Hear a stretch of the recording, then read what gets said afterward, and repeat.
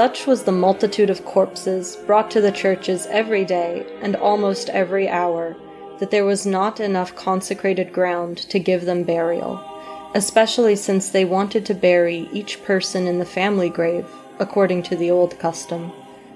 Although the cemeteries were full, they were forced to dig huge trenches, where they buried the bodies by hundreds.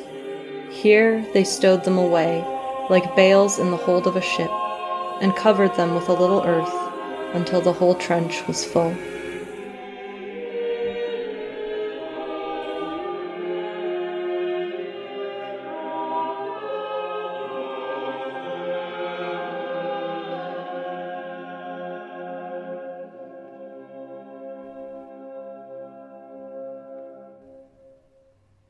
Hello, and welcome to the Baba Yaga Project.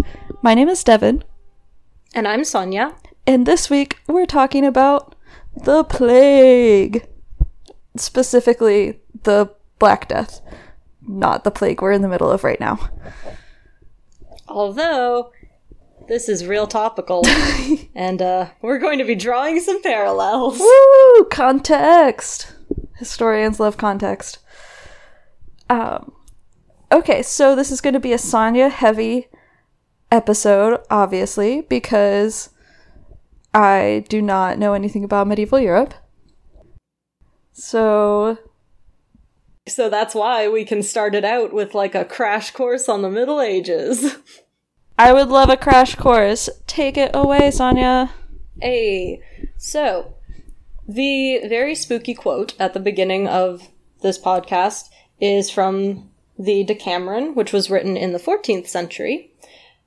But we're going to start at the very beginning of the Middle Ages here. So it's a very good place to start. Exactly. So we're going to start out with a few important facts that are just, very relevant for this whole time period. So, number one, 80 to 90% of the population at this point is living in a rural setting. They are mostly doing subsistence farming. So I will be talking about cities to an extent, but just keeping in mind that a huge portion of the population is not actually living in a city. The other big thing to remember is life expectancy was driven down by child and infant mortality. So people who survived childhood could go on to live into their 60s, their 70s, their 80s. This is important because we often get this skewed idea that the life expectancy was 35, which means, once you were 15 years old, you were a middle-aged man in their eyes. No, it's the life expectancy at 35 is so low because so many children basically died before their 5th birthday. But if you survived all those childhood illnesses and were able to build up that type of immunity and, manage to live through all of that, then you'd have a relatively long lifespan. The other big thing to remember is the age of first marriage was typically the early to mid-20s for most people. There's this idea that, everyone in the Middle Ages is getting married when they're 12, which just is not the case. If you were, a peasant or an artisan, you had to be able to be sufficient in your trade and have a place to live before you could really get married. If you were a woman, you would probably save up some money or some other assets by working as a maid in a wealthier person's house or by doing work around your own family home. So most people were getting married in the early to mid-20s once they were both able to support themselves and take care of a household on their own. This was true well through the Renaissance as well. Outside of certain parts of Italy where women were, higher class women were being married as children. Yes, absolutely. Because also, people were reaching, sexual maturity much later because they weren't as they weren't getting as many vitamins and like protein and stuff as people are now. Exactly. So onset of puberty tended to be a little bit later than what it would be today. And the other big thing is wealthy people did tend to like technically marry younger, but even then, like for the most part, you know, you might get married as a 12-year-old to like cement an alliance, but the understanding was that you weren't actually going to like consummate that marriage until you were, you know, maybe more like 16 or 17. Yeah. So like a long betrothal process. Yes, exactly. So this all becomes relevant once I'm explaining generational gaps here.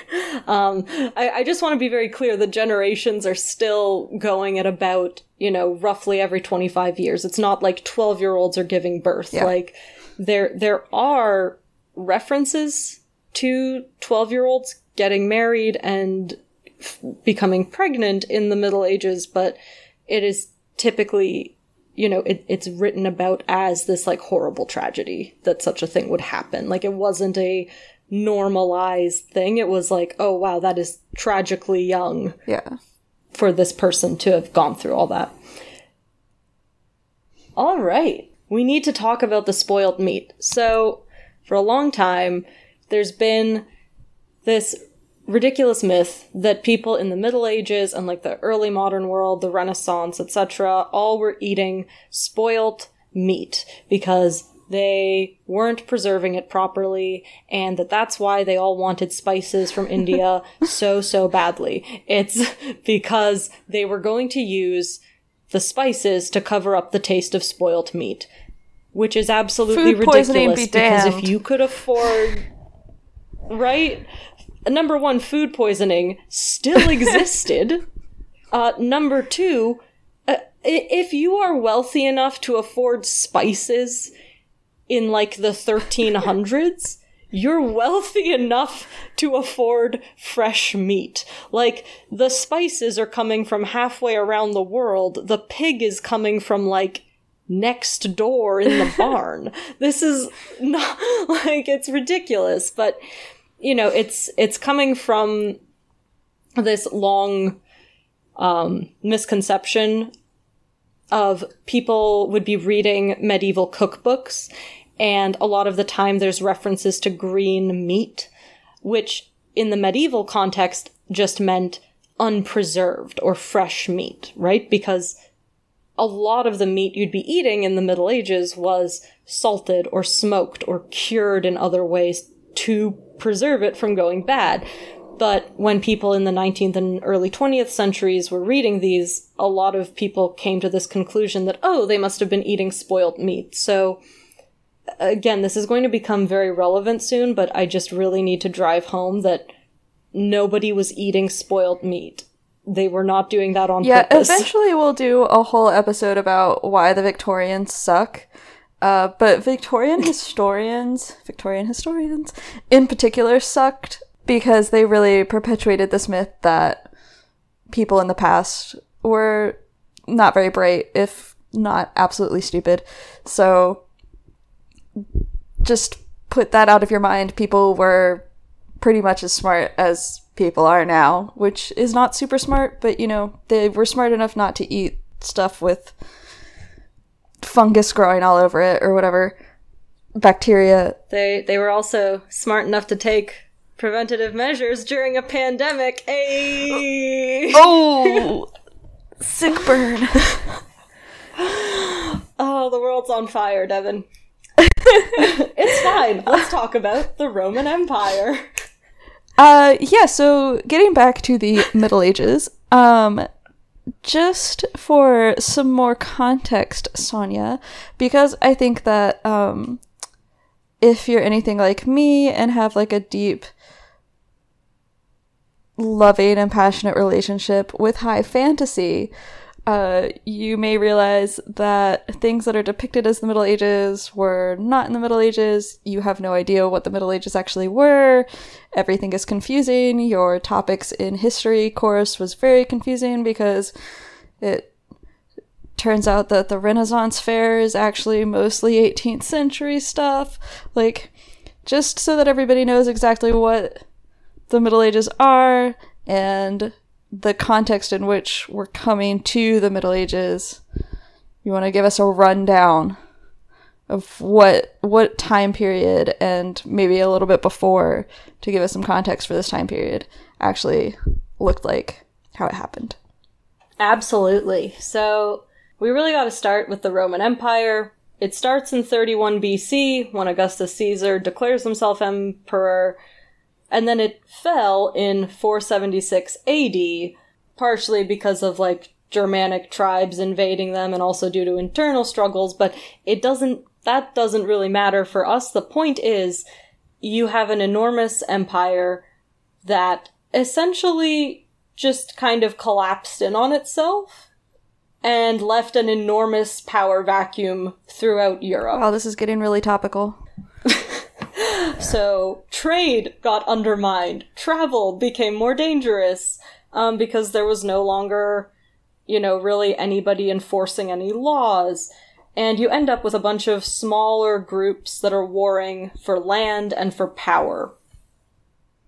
And this brings us to the Middle Ages. What? The early Middle Ages are from approximately 500 AD to 1000 AD. This is, the early rise of kingdoms. The Roman Empire's collapsed. Life is becoming more localized, less interconnected. People start looking towards these local strongman leaders, also known as warlords, but because they're European, they're just called lords. In exchange for this protection, these people would work the land and were compelled to give up a portion of their crops to the lord. And usually these farming communities were small, kind of isolated. Basically everything that you would use or have access to within your lifetime was probably going to come from, your own village or the next village over kind of deal. Right. However, over time, these kingdoms start to solidify, and they start to have somewhat more stable but also more complex hierarchies once you start, taking in different lines of succession and all this kind of stuff. So you're often getting territories being in flux, ruling houses being in flux.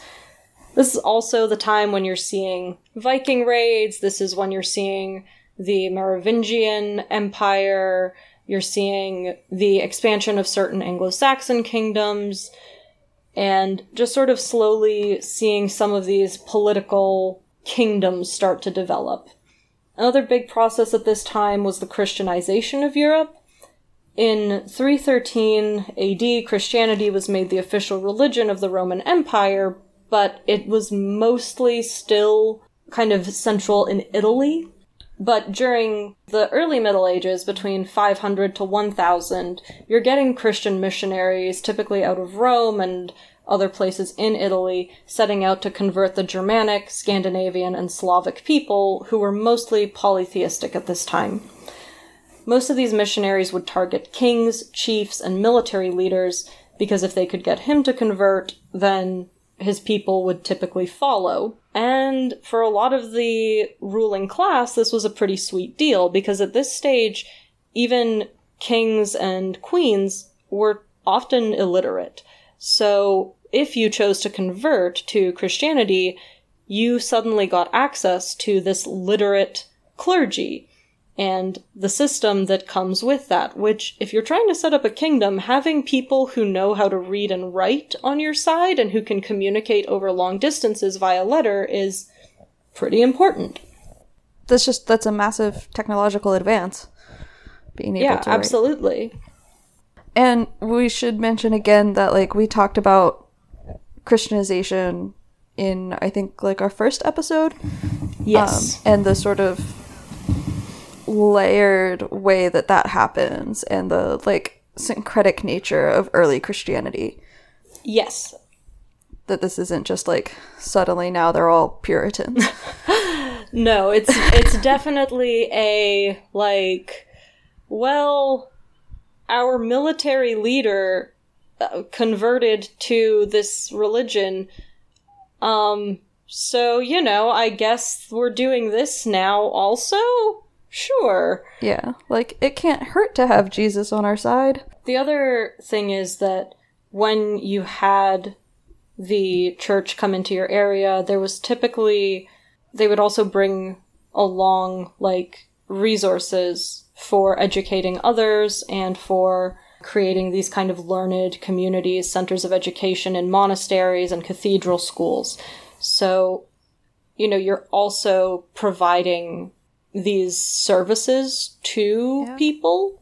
So it really takes hold that way. But another big part of it is Christianization also was a big part of the reason that widespread slavery came to an end in Europe.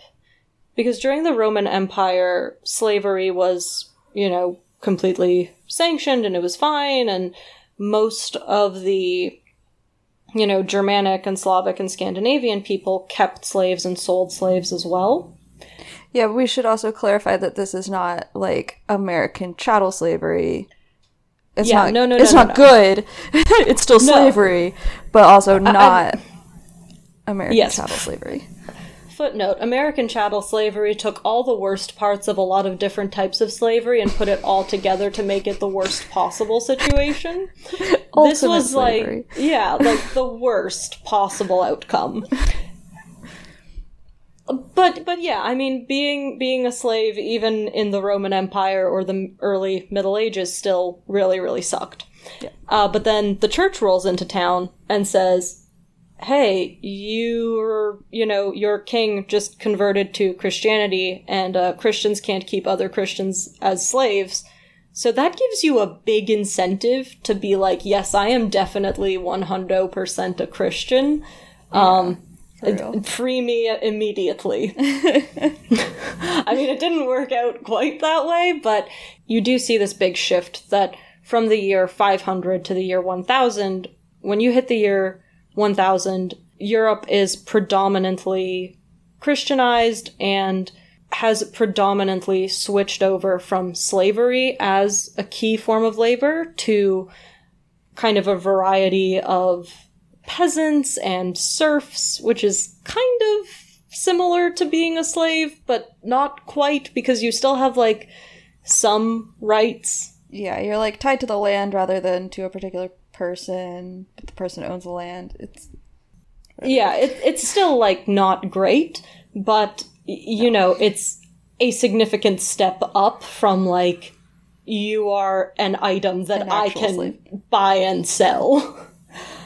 Yeah. Yeah, and also the church is rolling into town with all of these new technologies, writing and reading and arithmetic, I guess. Yeah, no, genuinely, But that would provide a lot of power to this institution and to whoever joined up with said institution. Yeah, and the other thing is monastic communities were particularly very popular because, hey, they're these big stone, typically, buildings that are kind of in the middle of nowhere and away from everyone, and, you get room and board as long as you, pray. So if you're living in a collapsing society with, marauding bandits and an unstable food supply, that's not a bad deal. And I mean, obviously... Yeah, take note, people of the current United States. In a few years, might want to join a monastery. I mean, I also do want to interject here and say that, a lot of people also were there were also people who were genuinely deeply devout, but, also there were people who were like, well, I at least get fed and clothed and housed here, so maybe not the worst plan. And if you're the wealthy ladies, you don't have to get married off. Yeah. If you join a nunnery, you can party nun it up. Exactly. We'll have a talk about party nuns another time. Footnote, party nuns. put a flag on that one. We'll return to it. But anyway. Okay, so now we have a Christianized Europe. We have these multiple kingdoms.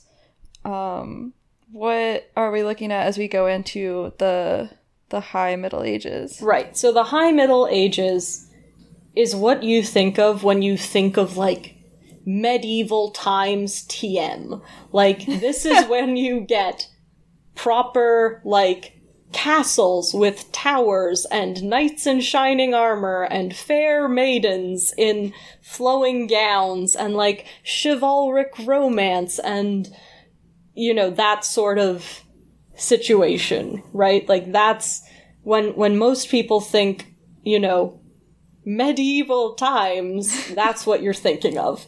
But, I mean, but also, in reality, this was a time of pretty significant cultural output. The population doubles between 1000 and 1300. This is, in part, due to excellent climate conditions at that time. They had pretty mild winters, but also warm and relatively dry summers. So it's perfect temperature for growing wheat. You know, these kingdoms have begun to stabilize a bit. You have a more stable situation. Life expectancy goes up. Fertility goes up. People have more food to eat. Things are going pretty well. This is what allows for all the building of these castles, massive cathedrals, you know, bridges, roads. You're really starting to get more infrastructure back in. Urbanization starts to happen. This is really made possible by not only the climate itself, but also the way that people are using their environment. There's still farming in sort of an open field system where all of your peasants are basically working the land together. You have common land, common pasture areas where you can work together. You typically would still have access to forests to collect firewood. You could graze pigs in the woods, and you could grow your vegetables and keep a garden by your cottage. And there's also just the improvements in farming technology where they figure out that if you grow nitrogen-fixing plants like peas or beans, and then the next year grow wheat on it, because the wheat will deplete the nitrogen, that you can kind of cycle through this so that you're always getting the best wheat output and this good output of, like, peas or beans to sort of add to the diet. Right. So I will add another footnote that none of this sounds tragic. Yeah. It's almost like the commons isn't tragic. Keep this in mind.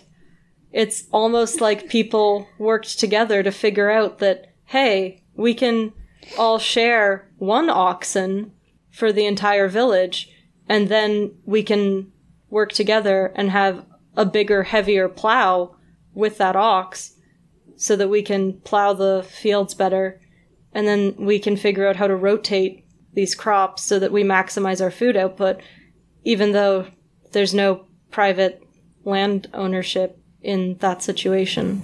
But, you know, it's whatever. What up? Maybe we can all work together and everybody eats better, as opposed to one person having everything and eating everything and everyone else being sad and having to work at Amazon. So yeah, that's the High Middle Ages. It's mostly a party. They do some really dumb stuff, like go on crusades, but, you know, if you're just like a regular person who's a peasant living on a farm, you're doing pretty alright for yourself. It's not half bad. I have a point of clarification. Yes. So I get how this is all working for the peasants, but right, there is a hierarchy in middle-aged life. How exactly is that working with, like, the lords and the kings? Right. So if you are the king of your kingdom, you technically own all the land, hypothetically, but this means that you essentially need to have a way to get all the people who are kind of underneath you to stay in line. So, like, you want all of your dukes and barons and other fighting men to be loyal to you. So you say, okay, I'm the sovereign of this nation, and I'm going to give Lord so-and-so, you can have this parcel of land to use. And then Lord so-and-so has his knights, and he says, well, you can have these portions of my land. And then the knights typically have, peasants working their land, and lords also have peasants on their land that they're using for their own estate, basically. Typically, you're, like, imagine it as that feudal pyramid that they show you in, like, elementary school.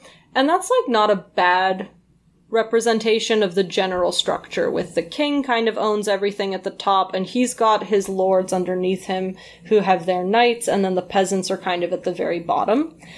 But there is, some nuance that isn't captured in there, like you'd have peasants who would be working directly on a lord's land, right? And also you could have peasants who are called yeomen who actually were able to scrape together some extra money and buy their own plots of land. People who are living in the cities don't really fall into this, because within a city, you have kind of your own social hierarchies of, like, the lord mayors and such of the cities, and the city council, and typically the, like, craftsman guilds would hold power in the cities. And then, of course, you also have the church, which has its own hierarchy. So you have a lot of these, like, hierarchies that are coexisting amongst each other. Yeah, and I think that the pyramid also doesn't really capture the web of interdependency, right? Because we're not talking about, like, Louis the Sun King kind of, like, divine right, total... Oh, absolutely not. There is... You don't... The king, like, the lords are responsible to the king, but the king is also responsible to the lords and to the knights and to the peasants and to, like, so on and so forth. It's exactly. The biggest sort of guiding principle in the Middle Ages, and even into a lot of the early modern period, is this idea of mutual obligation, of I am the king, which means I owe, protection and wise ruling and good lawmaking to my citizens and to, well, not my citizens, but to my people.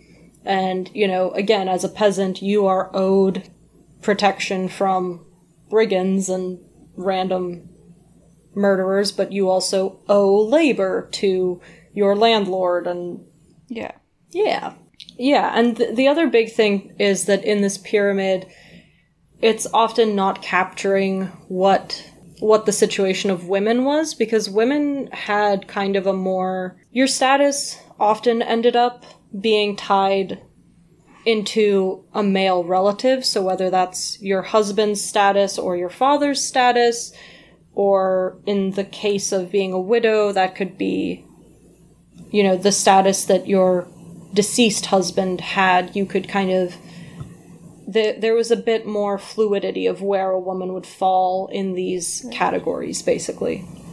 Cool. And so as we get into the 14th century, what happens to our awesome medieval party? By around 1300, the party is winding down, but 1315, it just hits a screeching halt. Oof. So let's talk about the 14th century crisis. Woo! So, it's the summer of 1315, it's cold, it's rainy, and your wheat just doesn't ripen. The crops are all failed. And then you have another crop failure the next summer, and another in 1317. So this was a really, really bad time of desperate starvation. People were eating all of their reserved grain. They were eating the grain that they normally would have kept for seed, killing animals that, like draft animals that you would normally use for plowing just to have something to eat. a lot of people got to the point of eating just roots, bark, grass, foraged plants. This is where we get the source material for stories like Hansel and Gretel, where parents would abandon children in the woods because there was no food to be had and they could not feed them. There's even some reports of cannibalism, but that's, uncertain of how true that was. Sweet. Yeah. So we're in this place of desperate famine, and this is across Europe? Yes. That's what made it so devastating, is that it's not like you could even trade with a neighbor or with anyone, because this is essentially all of Europe is just getting these summers where it's a constant torrential downpour. Like, just, it's cold and it's wet and it just rains and rains and rains. And for wheat to be able to grow, it needs warmth and sunshine, and just wasn't getting that. And when that's a big majority of your diet, you're getting really desperate because the wheat's not growing. A lot of other foods are also not going to grow under those conditions. And so into that comes our plague? Actually, first we get a cattle plague. Oh, whoa, there's stages to this plague. There really truly is, because 1317, it kind of eases off. You start getting a little more sun again. But then from 1319 to 1320, there was a cattle plague, which killed 62% of all bovine animals. So all cows, bulls, oxen. Wow. That's good. So now we have no wheat and we have no cows. So that's including, milking cows. Yes. And are, goats and sheep and stuff part of this? I don't know much about livestock. No, goats and sheep were unaffected. And we actually don't know what exactly caused this plague. They just call it a murrain, which is sort of a generic term for, illness. But, it could have been anthrax, it could have been hoof and mouth disease, it's very unclear. But this results in a really big loss because, as you said, right, you're losing milking cows, which means you're losing dairy products, which provided a lot of the protein in the average person's diet at that time. You're losing manure, which you would use to fertilize the fields. And you have lost the oxen that you can use to plow your fields. And remember, it's wet and it's heavy and the land is really muddy and gross. So you want these big, strong animals that can really pull these heavy plows through the field, and most of them are dead now. So essentially you have a drop in the population from the famine, which means there's fewer people to drain the land again, and you have the loss of oxen, which means it's hard to till the soil at all, and they've eaten most of their reserve grain during the famine. So you're just in this horrible feedback cycle where you've lost so much so quickly that you're really, really struggling to recover.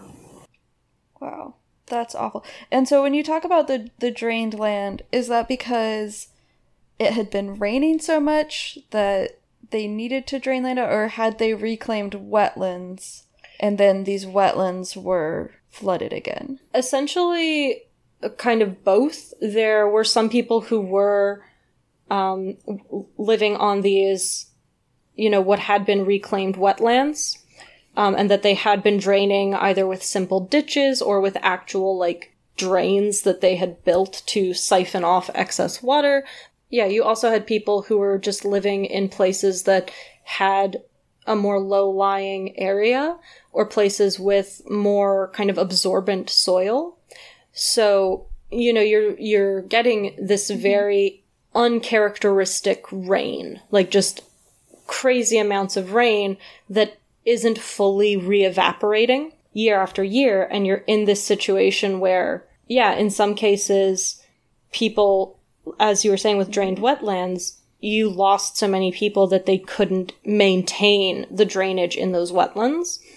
And then, in places that prior to all this extra rain had been, perfectly fine arable land, are suddenly in this position where they have to make choices about, like, are we able to drain enough of this water to make it usable again, essentially.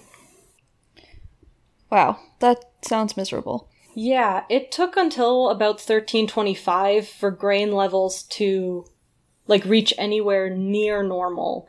And, I mean, restocking cattle just took forever because, a cow can have, like, one calf at a time.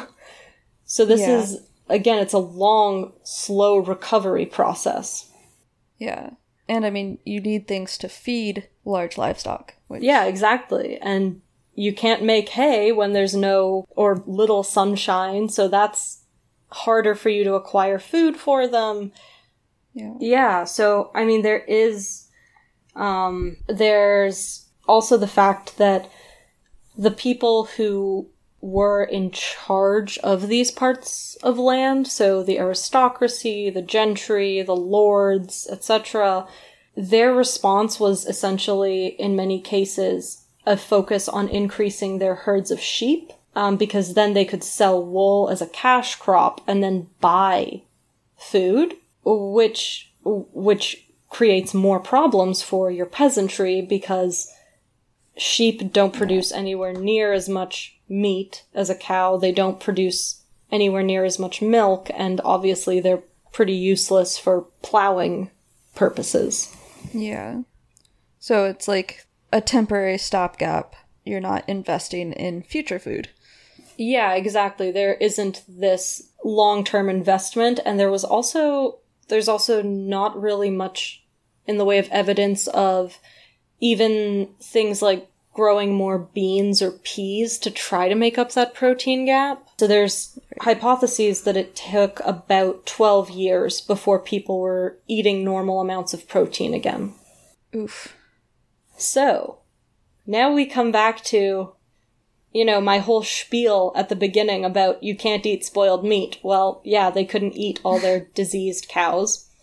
And also, we're going to just remember real quick about, like, life expectancy and marriage ages, because, if you're someone who was around for, the initial famine and then for the cattle plague, guess what? You're still alive in 1348, and that your entire generation is a group of people who've undergone famine and then a chronic protein deficiency, and the kids you were raising and having would have also undergone protein deficiency and general lack of food, and it's 1348 and the Black Death rolls into town.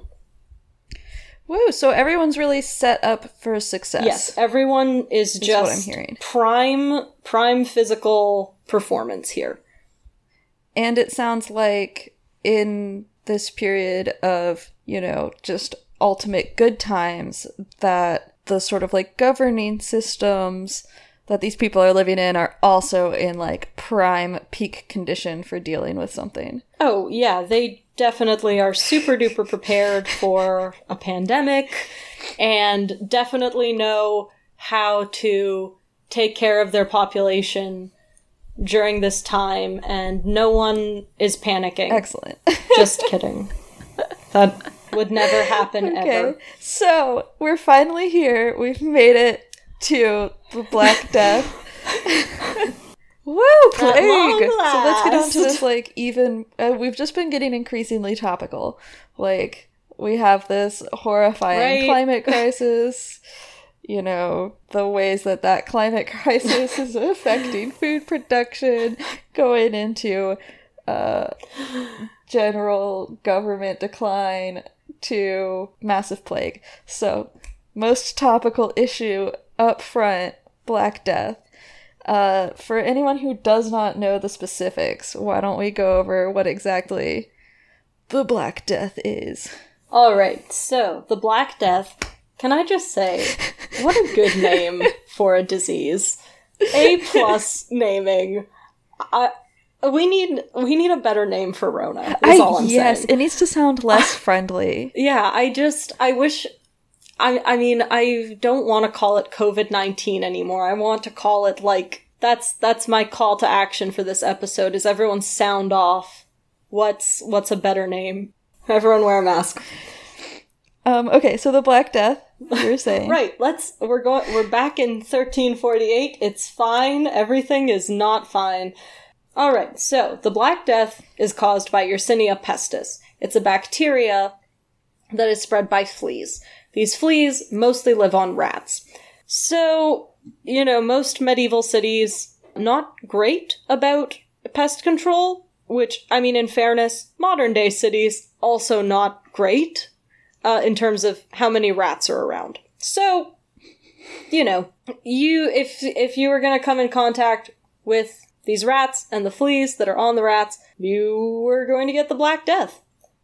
And basically the symptoms included, but are not limited to, fever, aching joints, the formations of buboes, aka swollen lymph nodes, which would turn black, hence the name Black Death. People who caught the plague had about an 80 to 90% chance of dying within 8 days, depending on the strain. However, if you were unlucky enough to get septicemic plague, which is the least common of the three forms, that had a mortality rate of 100%. Your symptoms would be high fevers and purple skin, and often it would progress so rapidly that there would be no time for these enlarged lymph nodes, aka buboes, to even form. So this is a truly terrifying disease because of how rapidly you catch the disease, how rapidly it progresses, and how quickly you can die from it. When I say that you have an 80 to 90% chance of dying within 8 days, that doesn't mean that everyone even took the full 8 days, right? Like, lots of people would catch it and be dead the next day or the day after. So it's this very traumatic situation, and especially within the medieval worldview, where they didn't view a quick death as a good thing. Right. Because you didn't have time to, atone, or why was a quick death not good? I mean, yeah, it's essentially that. It's that you didn't have time to, atone for your sins, get your last rites, and typically there was also this sort of wanting to, say your goodbyes to loved ones, make your preparations, sort of being ready for death and at peace with it, and whereas dying, so quickly is, again, it's a shock, and it's also this very painful thing when your norms surrounding death are much more communally oriented.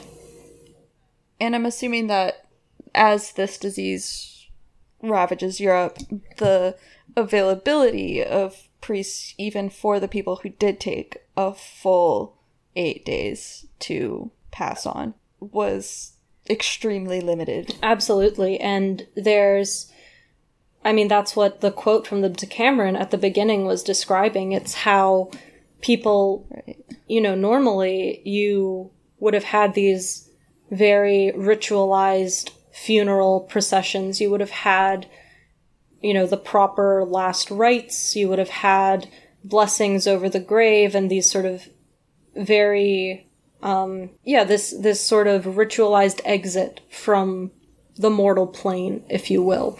Whereas during the Black Death, you have these plague pits, essentially, where they're just sort of at a stage where they're burying people en masse, which is, completely anathema to the normal treatment of the dead in the medieval world. Like, even the poorest of the poor in medieval times were afforded, proper burial. Like, it was a big deal. You didn't just dump a body in a hole.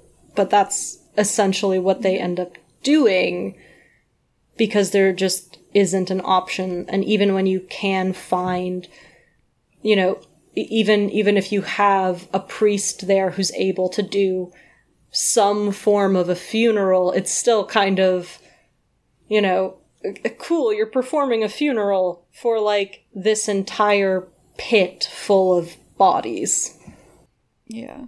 So this is, I mean, clearly this is just, like, a massive existential crisis for an entire continent. Yeah, essentially. I mean, you're having this horrible situation where, A, it's a disease that you've never dealt with before, you don't understand how it works, or where it came from, or how to deal with it, and it's also upending all of your normal social ways of living and your ways of being around other people in your community and your way of making sense of the world. That sounds familiar. But just before we, like, really dive into, you know, what comes of this existential and cultural crisis, how, as this disease, like, shows up and starts spreading through Europe, how did people understand the illness? I mean, we've all in the entire world now gone through this process of learning about a new disease, but we have the benefit of, you know, modern sciences and being able to literally see the virus. In a world where that's not possible, how did Europe understand this illness? Right. So in medieval Europe, the understanding of health versus sickness was understood in this very holistic way, where it's sort of merging their religious paradigms with natural causes, right? There isn't this divide between, like, what's scientific and what's, you know, superstitious or religious, because it's all existing within this sphere of, like, the natural. Right. Because the source of the natural and the source of everything is religious. Yeah, exactly. So you have this idea that, you know, there is the Christian God who created the world, and it's a very neatly ordered world. The medieval understanding of the world is very, it lines up very neat and tidy, and everything has its place. So you have your 4 humors, which correspond to the 4 elements, which correspond to the 4 seasons, and you have to keep your 4 humors in balance in order to maintain your health. But those humors can be affected by seasonality. So, you know, in the summer you can have too much heat. In the winter you can be too cold and wet, right? Right.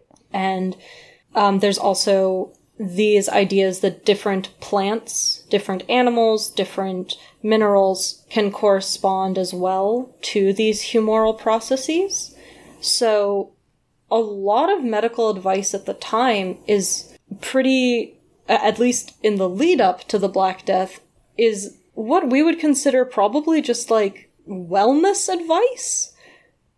I mean, we have this idea that the Middle Ages is like, yes, let's, you know, put 100 leeches on you and then hit you with a stick so that we can get the demons out of your body. But the reality of it is really mostly about maintaining a healthy regimen, as they would call it, which meant eating a moderate amount of food, getting enough sleep at night. Typically, you know, you could be prescribed bathing in a certain temperature of water. So it was usually, if you had too much heat, you would take a cool bath, or if you were too cold, you would take a warm bath, kind of deal. Yeah. So it's very, very much this idea of keeping everything balanced. But this becomes a problem when we come to the Black Death, because suddenly all of these things that had normally worked aren't working. And yes, you had doctors and other, you know, learned people such as priests or other tradespeople who maybe had some medical knowledge doing things like bloodletting to try to release the bad humors, trying to, you know, bathe the buboes, you know, as the pus comes out to try to move along that process. You have, you know, almost today what we would think of as sort of hospice care, right? Where you have people, you know, trying to keep you comfortable in your last days. But there's at this point, people do start to get very panicked because it's not, the paradigm through which they've understood medicine in the natural world isn't really working anymore, because there's just this disease that's wiping out so many people so quickly, and it doesn't make sense. So there's also this very intensely religious aspect of it, which I'll talk a bit more about later, but, the idea that this is a punishment from God. It's a punishment for our collective sinfulness, so we have to atone for being so sinful, also really comes into it. So that's sort of how they're understanding the plague, as sort of a combination of all of our humors are out of balance, probably because of miasma, which is like the idea of like kind of rancid air, which is throwing off everyone's humors, and we have to try and balance that, but it's also being caused by the wrath of God. So thinking about this, like, what I sort of hooked onto, I mean, one is the punishment from God, which especially makes sense because people are dying so quickly, but the cleaning and the bathing and the soups and teas and tisanes and things like that, for a bacterial infection, when you don't have antibiotics, I mean, like, being clean and keeping warm and hydrated is actually the best thing that you can do. So it's not like they were doing, a whole lot of terrible things for people. No, it's, for the most part, they were doing things that, we'd think of as pretty reasonable right now. Like when you look at a lot of these old medical texts, it'll say things like, take a chicken, boil it down in water, and then give the broth to the sick person. It's like, oh, you're giving them chicken soup. Like... Yeah. Which is just really hydrating and good. It has a lot of salt and a lot of liquid and vitamins, minerals. Exactly. And it's very much this... I mean, to be clear, there definitely were some more desperate attempts once you start getting the plague and people start just saying, well, I'll try anything. Just, go to town. Let's try more bloodletting. Let's try more leeches. Let's, do some sort of, maybe assorted, like, we'll just take all these really strange ingredients, mush them up, and eat them. Maybe if I have certain powders of certain gemstones, I can ingest that and it's going to heal me. Like, you really only start seeing the, like, really strange remedies from these situations where people are just out of desperation trying anything. And, I mean, I think we're seeing that now, too, with people ingesting all kinds of things that really aren't going to help, but, it's just at that situation where you feel so desperate to be able to protect yourself or to make yourself better again that, you start trying these quote-unquote remedies that, are a bit outlandish. Yeah. And so, I mean, we know now that the best thing for communicable diseases is to distance yourself from the rest of the population, for the whole population to distance itself from each other, right? Flatten the curve, social distancing, all of these things that have been, like, queued up in our lives, just repeated over and over again.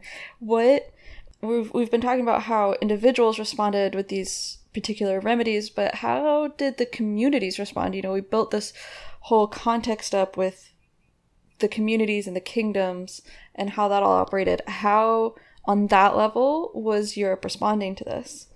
Essentially, a lot of places were putting in a lot of similar responses to what we're seeing today, actually. So, the big one would be quarantine orders. For example, the most famous one would be in Venice, where it's where quarantine, the word, comes from. It's this idea of a 40-day waiting period where ships had to wait 14 days before they'd be allowed to come into Venice to make sure that no one on board had the plague. We And there are also, this was copied by a lot of other cities around the Mediterranean, with forcing people to forcing ships to isolate before they would let them into the city, which, it shows a very, a solid understanding of this idea of an incubation time of, yes, even though these sailors might look perfectly healthy right now, we're going to make them wait it out for 40 days. Like, we want to make sure that no one is, has caught it but just isn't symptomatic yet.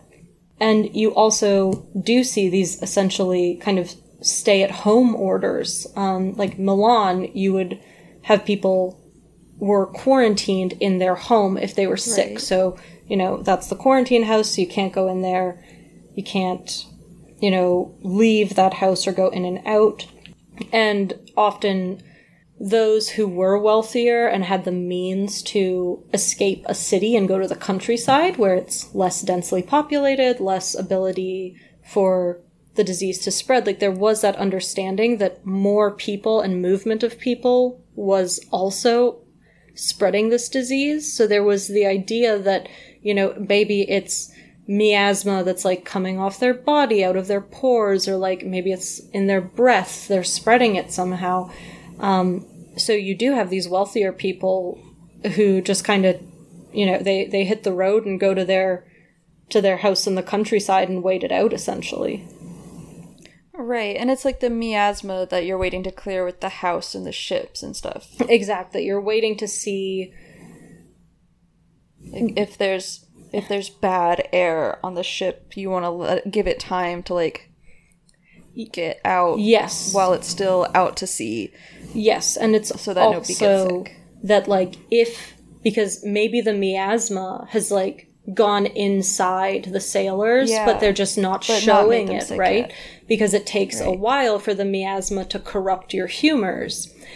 There we go. Right? Okay. And then the other thing is they understood that, the dead bodies could also be dangerous because that could also be, putrefied. It could also be releasing these miasmas. So a lot of cities had specific plague workers who they ended up hiring, and these were typically, the people who were the poorest in the social ladder. They wouldn't have been the skilled tradesmen, they wouldn't have been, people with money. They would have typically been, laborers and people who didn't have as much to their name where they could, hire them because they were basically desperate enough that they were willing to do this work of burying the dead, of moving the bodies, of doing, of cleaning up after the corpses, essentially.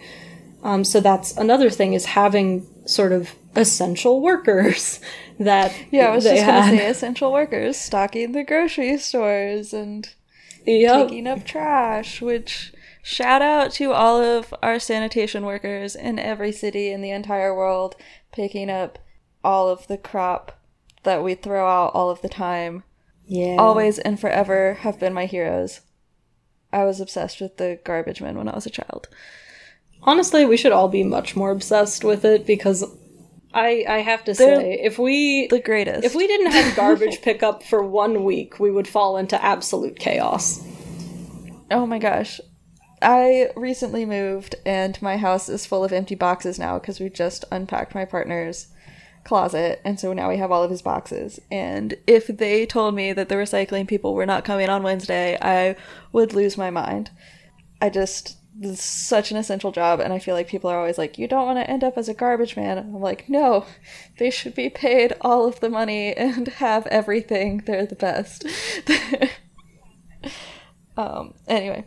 The plague workers. Yeah, that's just in general service workers, if we're being honest. I mean, all service workers deserve higher pay and reliable schedules and, just like being treated like a human. But that's something that ain't changed, Devin.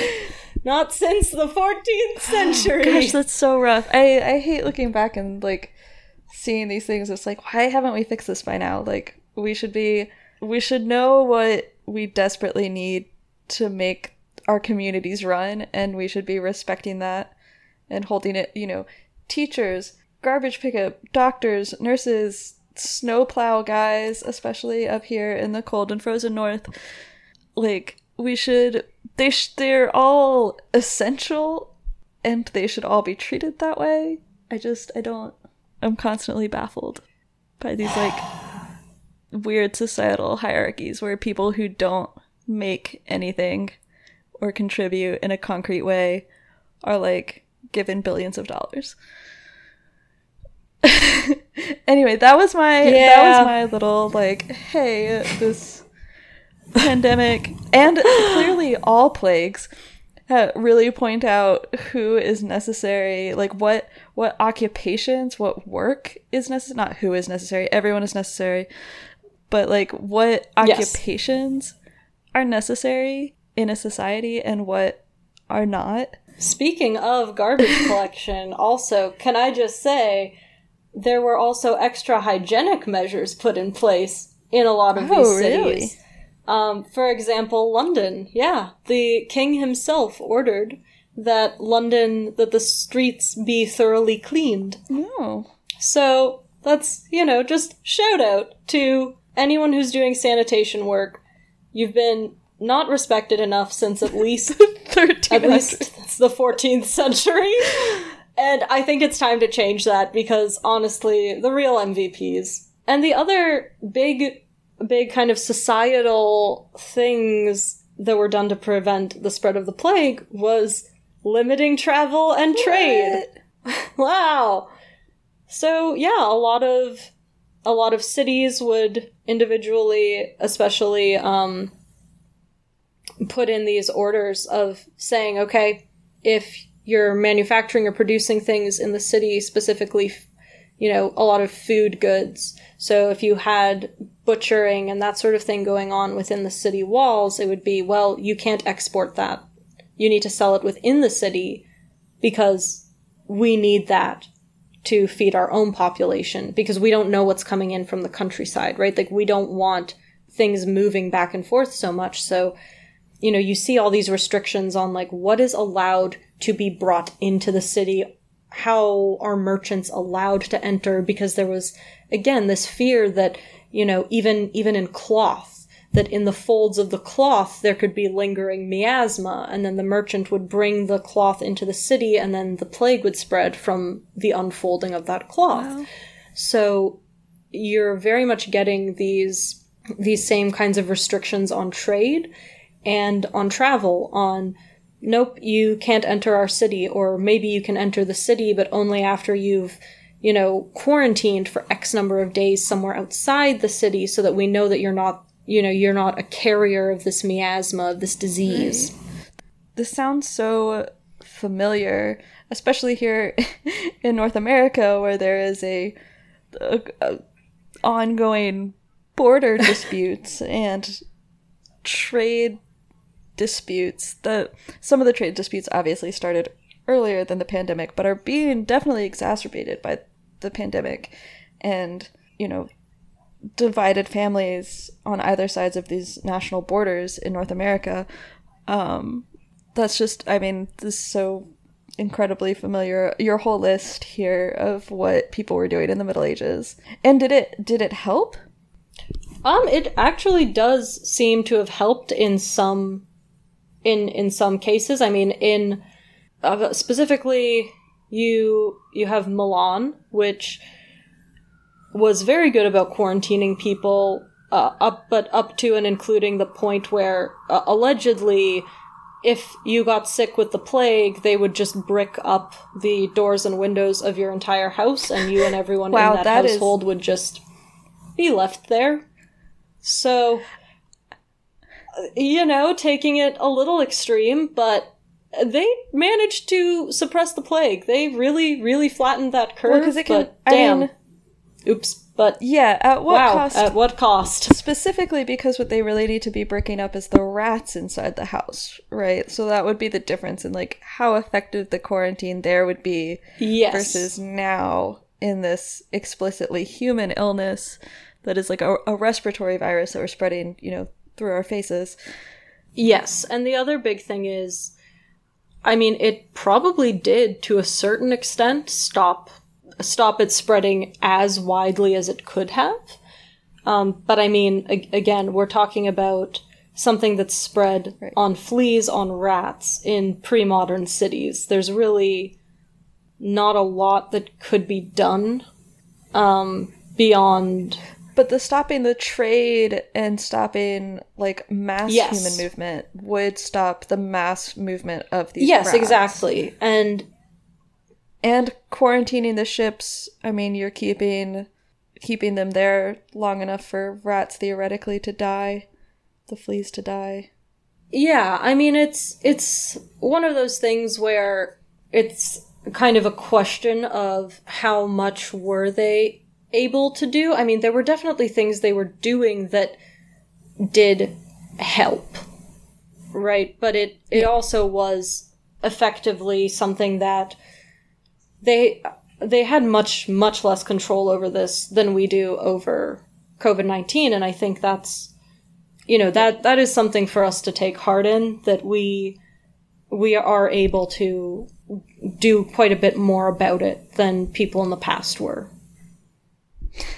If we choose to do more about it, that is. Yeah, if we collectively choose to do this. And so, like, speaking about that, how we respond, I mean, particularly the mental health and existential crisis that is coming from our current plague, like we talked about earlier in this podcast, that, this was a hugely traumatic event on top of a famine and cattle plague and all of these, other things that were happening. So it's just like trauma on top of trauma on top of trauma for, a couple of generations. How did people then respond to that, culturally, spiritually, emotionally? Well, I mean, let's get the really horrible ones out of the way.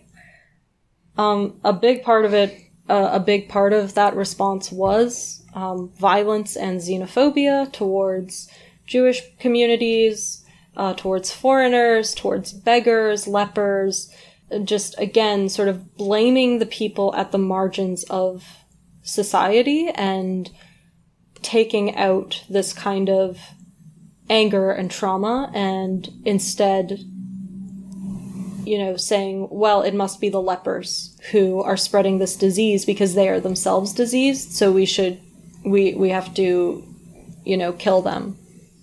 Or, this is where you also see a lot of this persecution of Jewish communities, of saying, well, they're the ones causing the plague, so we need to eliminate them from our communities. And it's this really, it's something that's difficult, because on one hand you're getting, to an extent, these positive community responses, but these community responses can also become very violent and exclusionary and cruel. And I think it's, it is unfortunately one of the ways that people have responded to these kinds of events. Yeah, like across time, the moving closer together as an immediate community often leads to exclusion of people on the edges of that community and or outside who are trying to come into the community. Yes, and it creates this very us like versus them mentality, and a very of fear of the other, and this feeling that you have to draw these lines of who's the in-group and who's the out-group, and how that plays out. Yeah, as opposed to a larger mutual aid that can invite people in. Exactly. And I mean, as we've spoken about obviously before in this podcast, there also was this sort of community, to an extent, a sort of coming together in certain ways. So it really does vary based on place, based on the contexts. And so then how I know there are other periods closer to what I've studied of sort of mass death that radically changed the way that Christians view God, death, the process of dying, a lot of these things. How did this play out in the Middle Ages within the scope of religiosity? Well, in the Middle Ages, you end up kind of seeing both a sort of religious zeal take certain people, and I mean, obviously the most sort of enduring imagery of that is the Flagellant brothers, right? The monks who would walk through towns whipping themselves as atonement for their sins and for the sins of mankind in general, because, you know, as they saw it, this was a horrible punishment from God and they had to make up for it in some way. And on the other extreme, you do start seeing a certain element of hedonism, a kind of rejection of the, not necessarily of religion, but certainly a rejection of the organized religion and a rejection of the church, especially in communities where, you know, maybe your local priest had fled at the beginning of the plague and didn't stick around to do last rites. You know, you're going to be quite angry about that and maybe just say, well, who cares? I'm going to do whatever, you know, like Yeah, loss of faith in the institution. Exactly, and there's a lot of loss of faith in the institution, but again, on the other hand, you have people who, I mean, we're also looking at this as, oh my god, the end times are coming. Like, this is the apocalypse. And, you know, you end up with, again, this real turning to the institutions, because, again, this is, in the Middle Ages, the church is running most forms of, like, hospice care, of elder care, of hospitals, of orphanages. So you're depending on how you've experienced this, you might end up, you know, really latching onto this, but you might also end up really turning away from it. So it's a very individual experience in that sense. Right. Mostly based on, I would say, the strength of these religious institutions in your community, because, you know, yeah, if you're living in the community where your priest says, I'm out of here, and runs off, yeah, you're more likely to say, well, you know, well, that's useless, so we'll figure out something else, versus, you know, someone who's maybe living in an area where they're getting more support from these institutions. Something you said earlier, just, I mean, we've talked about it before, but always really strikes me when, if you're listening to this and seeking some sort of comfort from the past, we talked about this a lot earlier in the spring, that the number of times that people have thought that the world is ending, and or the world was on the brink of ending, and or, you know, we were close to just utter and complete societal collapse and all of these things that are happening, the number of times that has happened before, right? Oh. Always makes me take comfort when I start to feel like the world is ending. I'm like, but, you know, humanity as like a larger force made it through that. So we can do this. Yes, and it's very much this, it can feel like the end of the world, but it's maybe just the end of your way of doing things. Like, we know that things can't go back to, you know, quote unquote normal post-COVID, but that doesn't mean that there's not a world to return to, or that life is no longer worth living, or that, you know, there will never be meaning again, because that's not true. And we've seen in the past that people have been able to navigate these types of crises and, you know, come out the other side, and things have changed, but all life is change, so nothing is static. Well, and that leads us, like, really well into I mean, so coming out of the Black Death, as after you have, you know, what is it? Is it a third? Depending on the area, there's been estimates of anywhere from a third of the population to, you know, up to, I've seen 60%. So... Oh, so 1 to 2/3 of people lost from yes. Typically more... How does that affect... How does that affect, you know, the way of life, the process of existing in Europe and in society after that, then? I mean, first things first, immediately after the plague, and, you know, it has these subsequent recurrences, I think sort of intellectually and artistically, there's this big shift towards what's called the dance of death, right? So it's using a lot of skeletons and skulls and decaying flesh and this sort of imagery around death and dying. And I think that really becomes this focal point, is that in a lot of culture, there's this new shift towards this sort of constant thinking about death and remember your own mortality, you know, memento mori. And so I think that is a big shift to go towards this much more melancholy view of life and death and this sort of fixation on death. And of course you do have this trauma that comes out of it, and this very, you know, the difficulties of socially and emotionally coming back after that. In terms of sort of the material standards of living, it just a question real quick, because we're talking about coming back. How long was this the plague process? Like, how long were people dying like this of the plague? It peaked in Europe from 1347 is technically when it started. Like late 1347, and then it sort of petered out around 1351. So this is I should have made that more clear, is that this is a many-yeared process.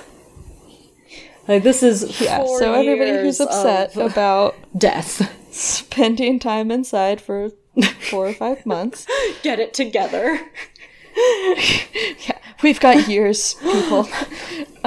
Okay, so yeah, that's a lot, and to lose like half of your population in 4 years is astounding. Yeah, and it really creates a lot of vacuums. You have orphaned children, you have, you know, elderly people who suddenly don't have any younger relatives, because, I mean, this was quite indiscriminate about who it killed, right? It wasn't, you know, it killed children to elderly, essentially at the same rate. Like, there doesn't seem to really be much difference.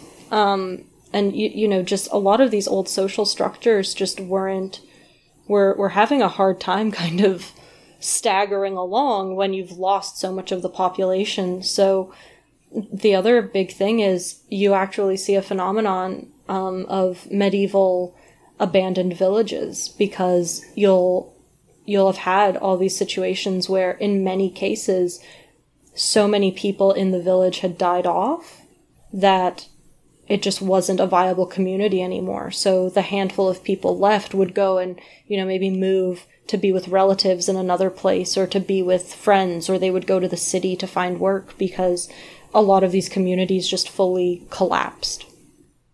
And during the process of this, it also means losing a lot of farmland, because, you know, you don't have people. It takes work to keep land arable, right? Like, you need to be plowing it, you have to get the weeds out, you don't want trees to start growing and bushes to start growing. So as these villages collapse, those people are gone, and even the villages that are remaining, you have such a shortage of labor that a lot of the land that could have been put under cultivation just isn't able to be farmed anymore. Right, and And I'm assuming then also, so you're losing arable land and like workers, and also when we talked about before with the priests and stuff, all of that technology that we had talked about in reading, writing, in education systems, in these like institutions, I'm assuming those also falter. There's definitely some faltering.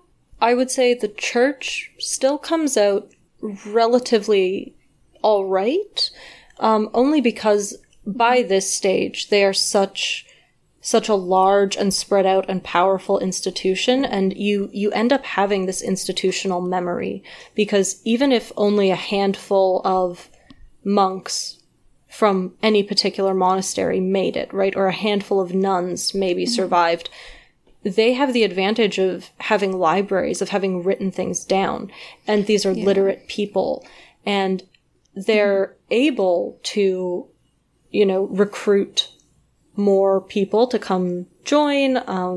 There's also, again, the issue of there's a lot of orphaned children who would have ended up, just by default, kind of ending up in a monastery or a convent kind of situation. So the church as an institution, I would say, is able to bounce back relatively quickly, only because of that institutional memory. And is that easier in some parts of Europe than in others? I'm not. Or is the church pretty secure all around? At this stage, the church is still quite secure all round. It's really, although during the Protestant Reformation, you actually do see, reformers making the argument that, the church, if it really was the one true faith, the one true church, that they should have been able to, foresee that the plague was coming and do something to stop it, or they should have been able to, pray and stop the plague. And, in the short term, the Catholic Church isn't overly harmed by the plague, mostly because, again, you have the institutional memory. It's also that a lot of monasteries and convents are, by design, located in the middle of nowhere, so you're less likely to get plague in the first place. But, you could say in the long run, this was damaging. Yeah, as, like, the cultural trauma in part leads to the Reformations. Yeah, I think there's definitely an argument to be made there that, the church's inability in the 14th century to, stop the plague or to stop the famines definitely did create these sort of fissures. It brought into question the legitimacy of the church in the long run. Obviously, the Reformations are a massive whole other thing. Oh, yeah. I mean, we could do... And have a lot of... a lot of stuff. Of things that lead to the Reformations. But this would be one of those many things. And so if you're not in a monastery or a convent, if you're just like regular Joe peasant, how does your life change coming out of this? Your relationship with your lord or knight or king? I mean, how does this pyramid start to shift or change? Or the responsibilities within Cid? Mm-hmm. I mean, it really ends up coming down to where you live and how able you are as a peasant community to advocate for your rights in a lot of ways. So if you look at, say, Bohemia and much of Eastern Europe, the time after the Black Death is actually when you start seeing a lot less freedom for peasants, and when you really start seeing serfdom really take hold in that whole region. And I mean, it essentially in many places stays that way, for centuries afterwards. because you have so many of, the aristocracy looking around and seeing, well, okay, about half of my workforce is suddenly gone. I'm going to make it very, very difficult for the other half to leave. Like, you all belong to me and this land now, and you are not allowed to go away ever. Right. But then you look at other places, like, say, within, especially Western Europe, there's a case to be made that, for a while at least after the Black Death, like in the short run, the peasants actually were able to kind of negotiate these rights and negotiate for higher wages. And it really does just kind of, I'm obviously painting with a broad brush here, but I'm just talking about sort of the big, trends. We see that, in Eastern Europe, by and large, you did have more serfdom, and in Western Europe, you ended up with peasant communities that were able to demand, maybe better land, higher wages, less time in labor obligations to the lord, and more time that they could spend, working their own vegetable garden or working their own plot of land or whatever else.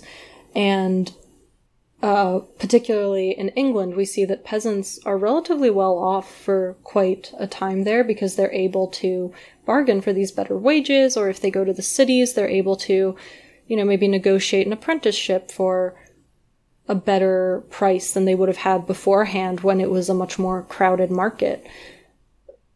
However, big but, I want to make it clear that, you're still dealing with, even with the higher wages and a higher, semi-better standards of living. I mean, you're in a Thanos snap situation. Like, half your population is gone, essentially, overnight. Like, it's still not a, like, oh, great, my wages went up situation. Like, it's still quite precarious for everyone because, you never know when another wave of plague is going to come by. You've lost so many people, so many villages. You're maybe not producing as much food as you used to. But yeah, so for a time there in England, it's not half bad. And I'm gonna latch on to that part of what you're saying here. You keep saying for a time. Yes. After this time of it not being absolutely terrible, what happens in this like northwestern part of Europe? Yeah, I mean, it's essentially it's not absolutely terrible in that the people who remain are able to, have a bit more leverage. They're able to say, well, there's very few people who are left to do work, which means that if you want me to work, I expect better wages. Yeah. However,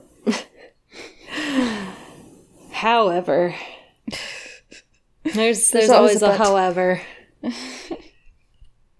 This creates a situation where the gentry, the aristocracy, sort of the people who are in charge of things start looking and say, well, Eastern Europe is producing a lot of wheat, and they are willing to export that wheat to us.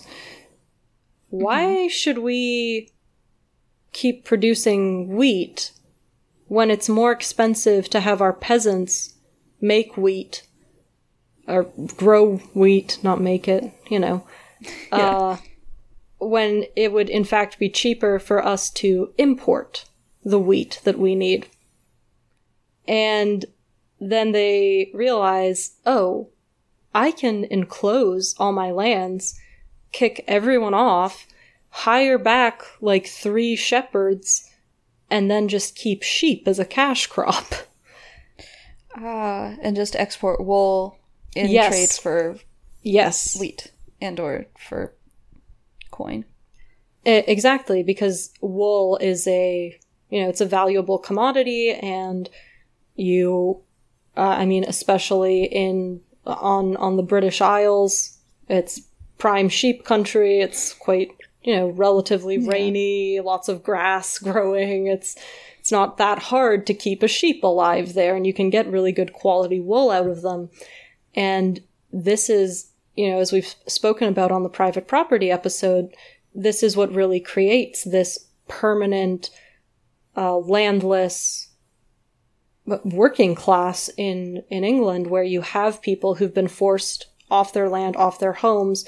And this process already starts in the late 14th century, but it's really picking up speed by the 15th and 16th centuries. Wow. Cool. So things don't, get better. People don't come from this tragic event and say, we must work together to build a better future. No, your options are become an actual literal serf or get chased off of your land by your horrible landlord who doesn't care about you dying in the streets. Ooh, excellent. So, as we look back on this time, purely from, a historical, lens, what do we take away from this? I mean, my big ones would be Okay, let me restart that. No, I'm going for your conclusion. Okay, yeah. For as history. Yeah, I think the big takeaways would be overpopulation is a myth. This idea that, famine is caused because there's too many people living there, or, we can't provide for everyone because there's too many people, is just completely ridiculous. You had a higher population in, the year 1300 than in many cases, pre-plague levels did not resume. You did not get that same number of people as they had in 1300 until the 19th century. In a lot of places, it took that long to recover. So there was never an overpopulation problem in Europe. The problem was enclosure and forcing people off of the land that for centuries had supported them no problem, essentially. And as we've seen in the management of the famine and in the management of the cattle plague, that a lot of it also really comes down to how you respond to it. Because if more emphasis had been put on the well-being of the community rather than the enrichment of the wealthy, focusing more on sowing good, nourishing crops and getting more oxen and more cattle rather than buying up sheep as a cash crop, a lot of good could have been done. And arguably, some of the effects of the Black Death could have even been mitigated because you would have had a population that was stronger and more able to withstand a novel disease. And I think another big thing, just to also say, is this whole myth of the tragedy of the commons is also just ridiculous, because you look at the Middle Ages and you have people farming land in common, and they're coming up with these new ideas. They're using, they're innovating what type of plows they can use. They're innovating how to grow different foods more effectively and more efficiently, and you're getting these better seed yields and better yields of crops in general. And it is very, very concerning that, we still keep falling for these old myths of, oh, well, people can't farm land together, people can't do things in common because then they won't be motivated to innovate. Yeah, when time and time again, the prospect of social exclusion is the most, motivating for people to participate and be in community with each other, much more so than capital could. Absolutely. And I think as one last thing is just, I think circling back to the Black Death specifically is, this idea of as much comfort as this is able to offer, just being able to look back on this type of event and say, all right, people thought that the world was literally ending. It's this horrible, traumatic event, but there are ways through it, and you can choose to find more positive ways to make your way through these kinds of situations and to try to find ways to better your communities and to come out better for it. Yeah, and I think, what I think is the most important part of practicing history and historical inquiry is looking at, how did people respond to this and how did it create the world that we live in now? And we're looking at it and seeing, this rise of like sort of wealth hoarding and what becomes modern capitalism coming out of this, and seeing that it really did as much harm as it possibly could and very little good. We can look at that and see, well, obviously we're not in the exact same situation, but we're in a similar situation where the global society has shut down and we have a chance to build a new society as we come out of it. What do we want to do? And I think the importance of looking at this and seeing how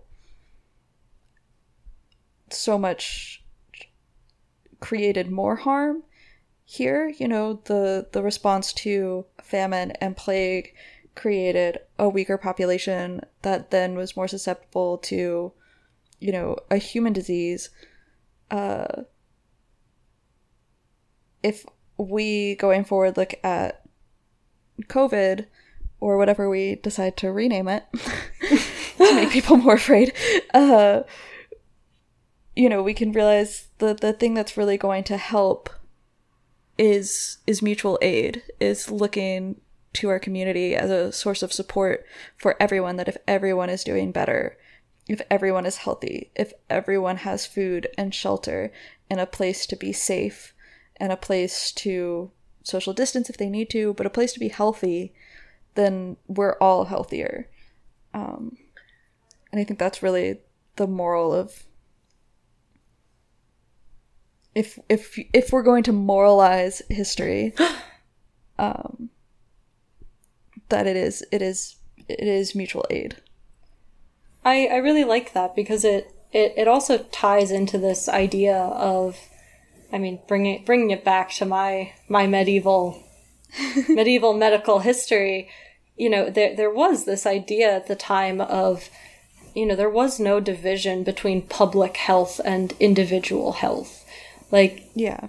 Even before the plague, there was this idea of, we need to make sure that we have hospitals for sick people to go to, and we need to make sure that, there's some level of habitability in our cities. There were these ways of trying to make things, at least not to our standards of hygiene necessarily, but things like having zoning laws so that the butcher wasn't right beside you weaving fabric, and trying to have public latrines and public amenities to help keep things somewhat cleaner. And these ideas that I think we could really stand to go back to that, and towards the idea that health is not an individual endeavor. It's something that requires a community and a community structure to thrive in. Yeah. And I think there are people, that's, again, undoing Victorian ideas of realizing that a lot of disease has its roots in social practice, that people who don't have the means to get by, that don't have the means to have healthy food, that don't have the means to have a healthy living situation, are going to get sick and be chronically ill, you know, more often than not. And that if a lot of our population is in that situation, when something like a novel virus comes along, we're all going to be in a worse situation, you know, in confronting a new source of illness. And that the people who are already in these more dire situations are going to be more affected by a new virus, and that this is just going to keep happening, you know, onward into eternity. I think going back to that idea of all health is personal health, all health is public health, you know. Yeah, creates a healthier society. A healthier society creates a healthier individual, and if we have to make sure that everybody thinks about community aid and mutual aid as a way to personally benefit, then, you know, I'm fine if the outcome is that more people are willing to participate in mutual aid. And I think on that note, I do just want to end this podcast by encouraging anyone. Obviously, these are really tough times, but if you have the means to, you know, support your local mutual aid funds, food banks, soup kitchens, there are a lot of people who are really, really suffering and really struggling during this pandemic. And I think we can all work together and try to make it a little bit less bad. Yeah. We can't, none of us can fix it by ourselves. And of course that's not on any one individual, but I think, you know, if we're at all able to help those who have been harmed by our systems, then I think that's at least something that we can do, something we can control in this time of just uncontrollable events. We can start building the foundations of the institutions that will keep us safe and healthy in the future. If we start investing in mutual aid and in social aid now. And that can come in terms of, like, literally, if you have financial means, donating to organizations, to non-governmental entities, but also to voting and advocacy for changing on, like, a larger systemic level as well. And I guess we'll say goodbye for now. Follow us on Twitter and Instagram. We'll get all our updates, and we'll be back next week.